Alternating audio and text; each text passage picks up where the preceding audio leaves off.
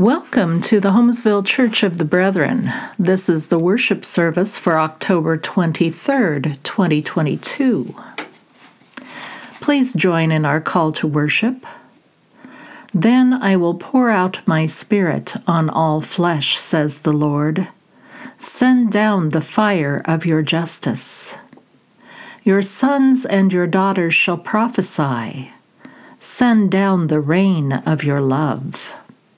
Your old shall dream dreams, and your young shall see visions. Send down your Spirit, breathe life into your people. In those days I will pour out my Spirit, and we shall be people of God.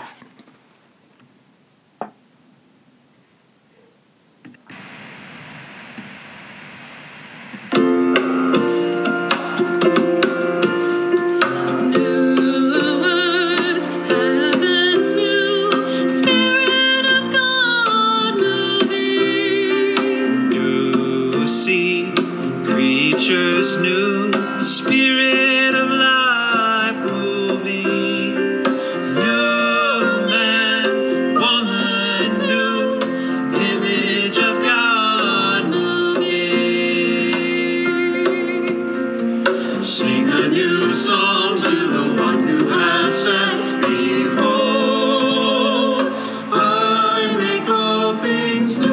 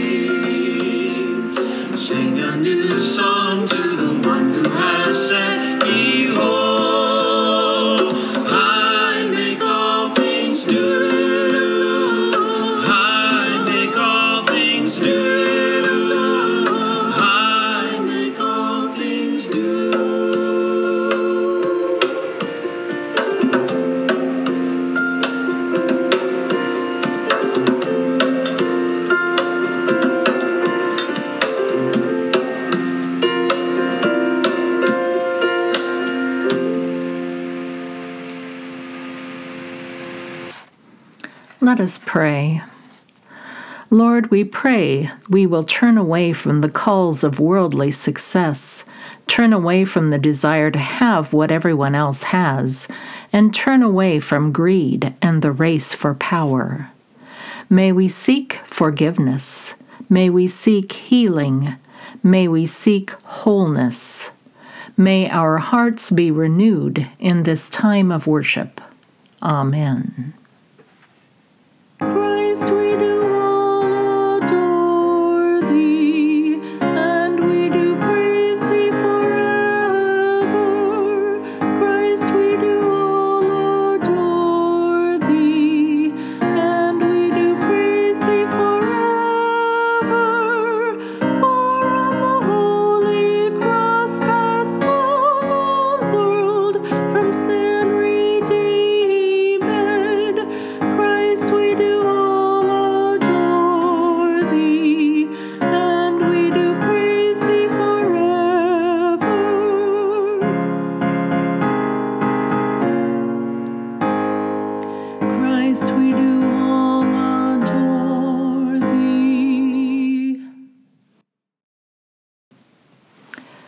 God of the weak and the wounded, grant us your forgiveness.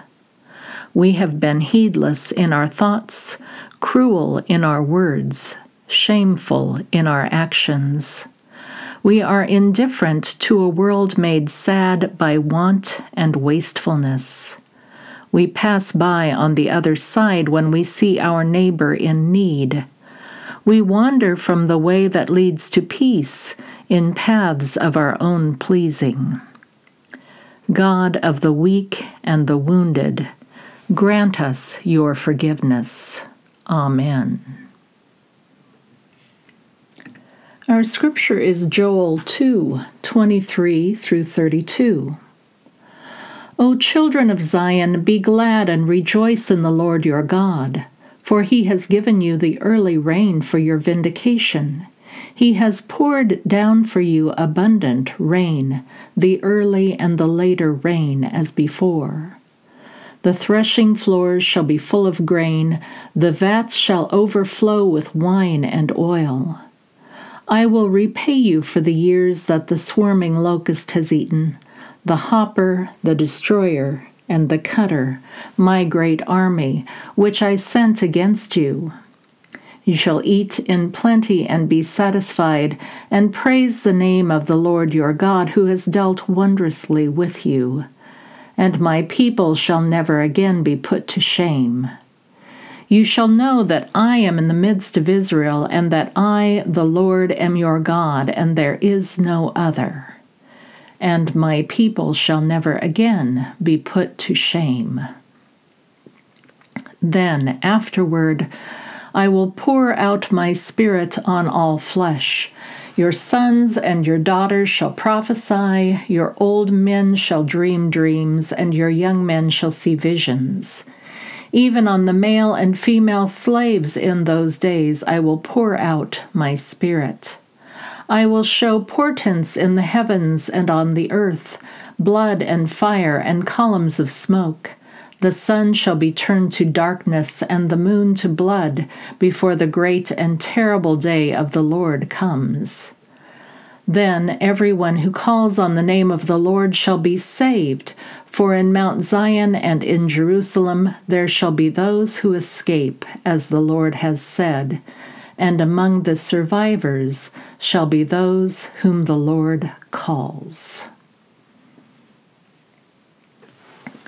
What is a prophet?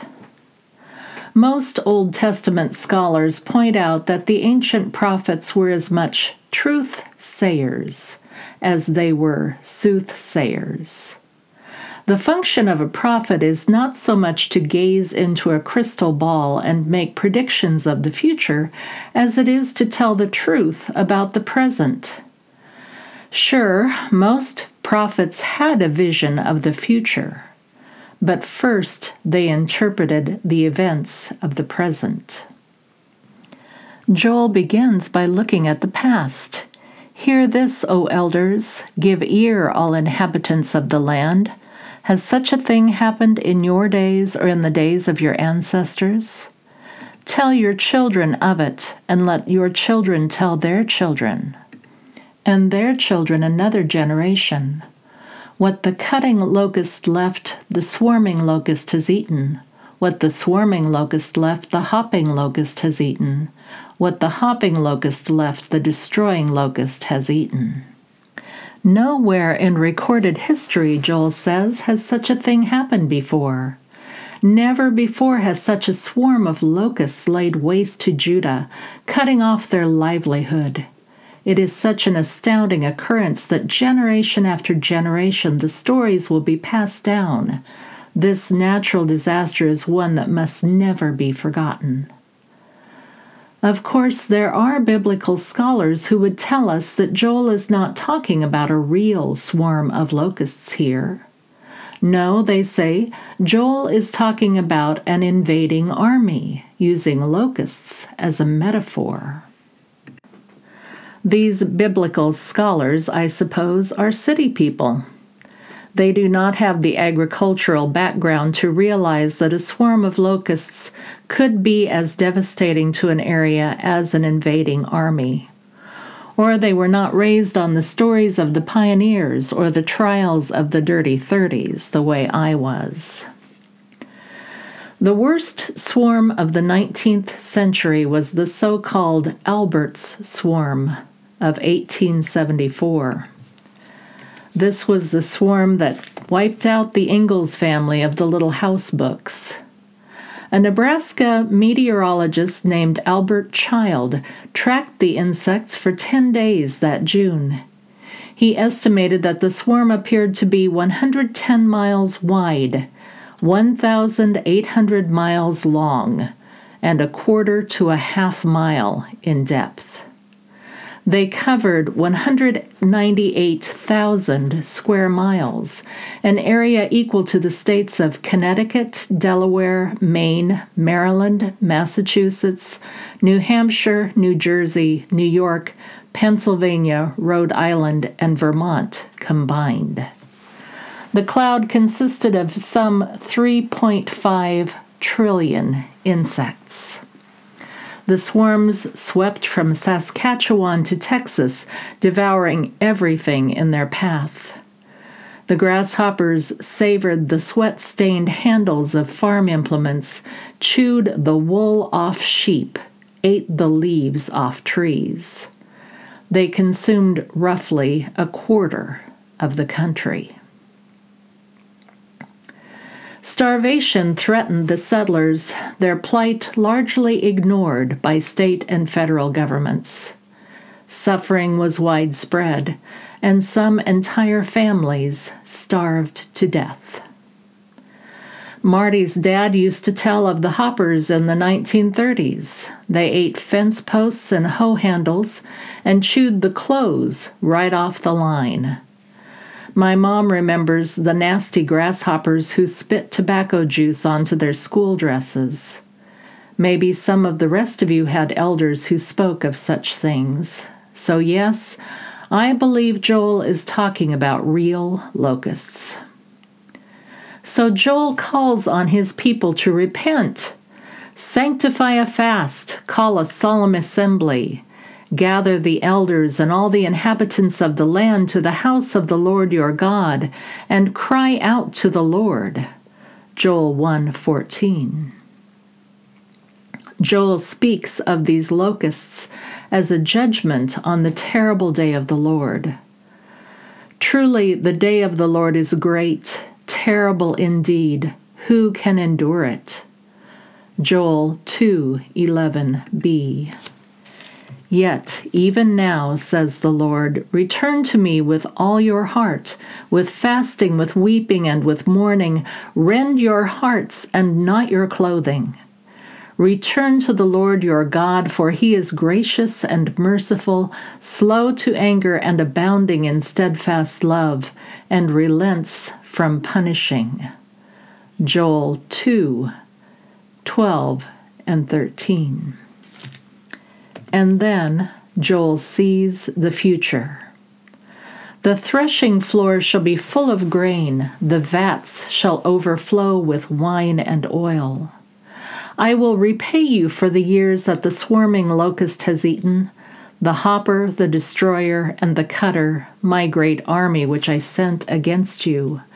You shall eat in plenty and be satisfied, and praise the name of the Lord your God, who has dealt wondrously with you, and my people shall never again be put to shame.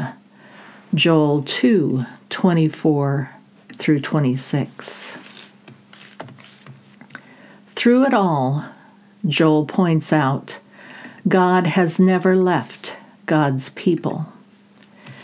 You shall know that I am in the midst of Israel, and that I, the Lord, am your God, and there is no other, and my people shall never again be put to shame.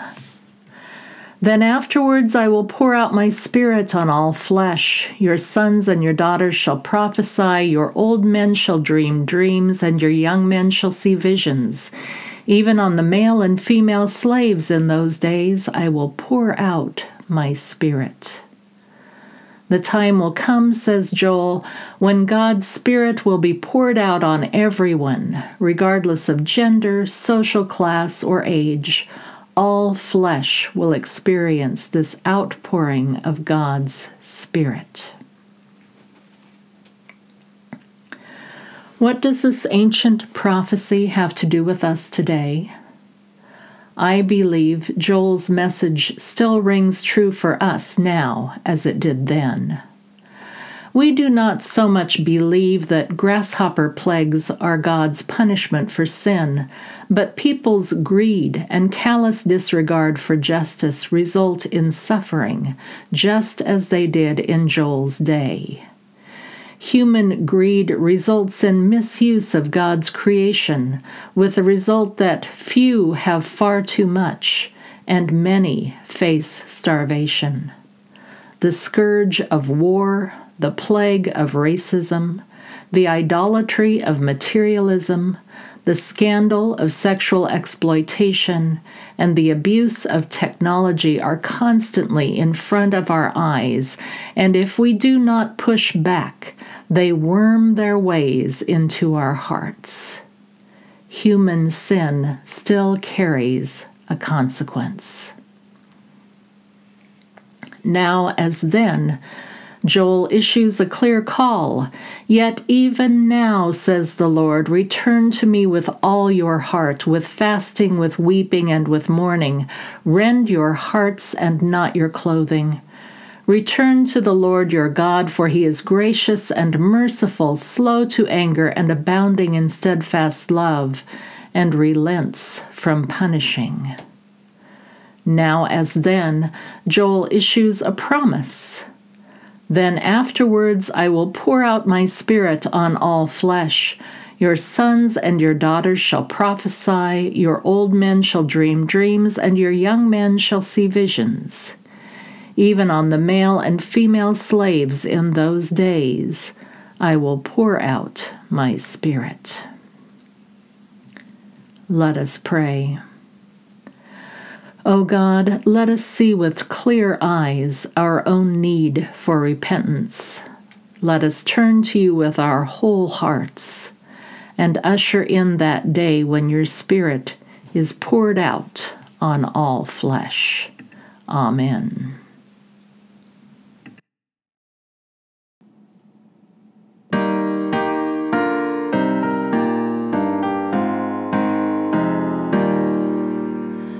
Be thou my vision, O Lord of my heart, not be all else to me, save that thou art. Thou my best thought by day or by night, waking or sleeping, thy presence my light. Be thou my wisdom, be thou my true word. I ever with thee, and thou with me, Lord. Thou my great Father, thy child may I be. Thou in me dwelling, and I one with thee. Be thou my buckler, my sword for the fight. Be thou my dignity, thou my delight. Thou my soul's shelter, thou my high tower.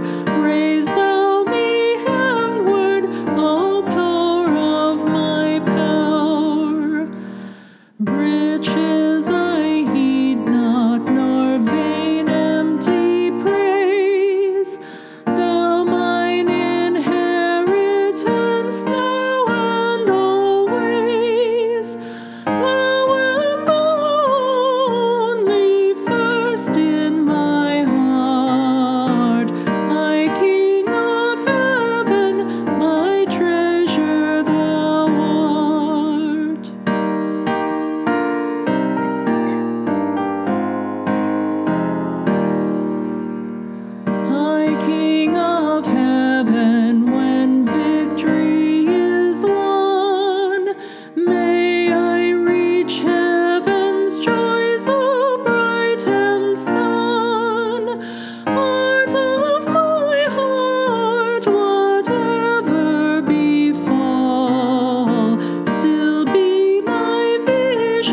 O ruler of all.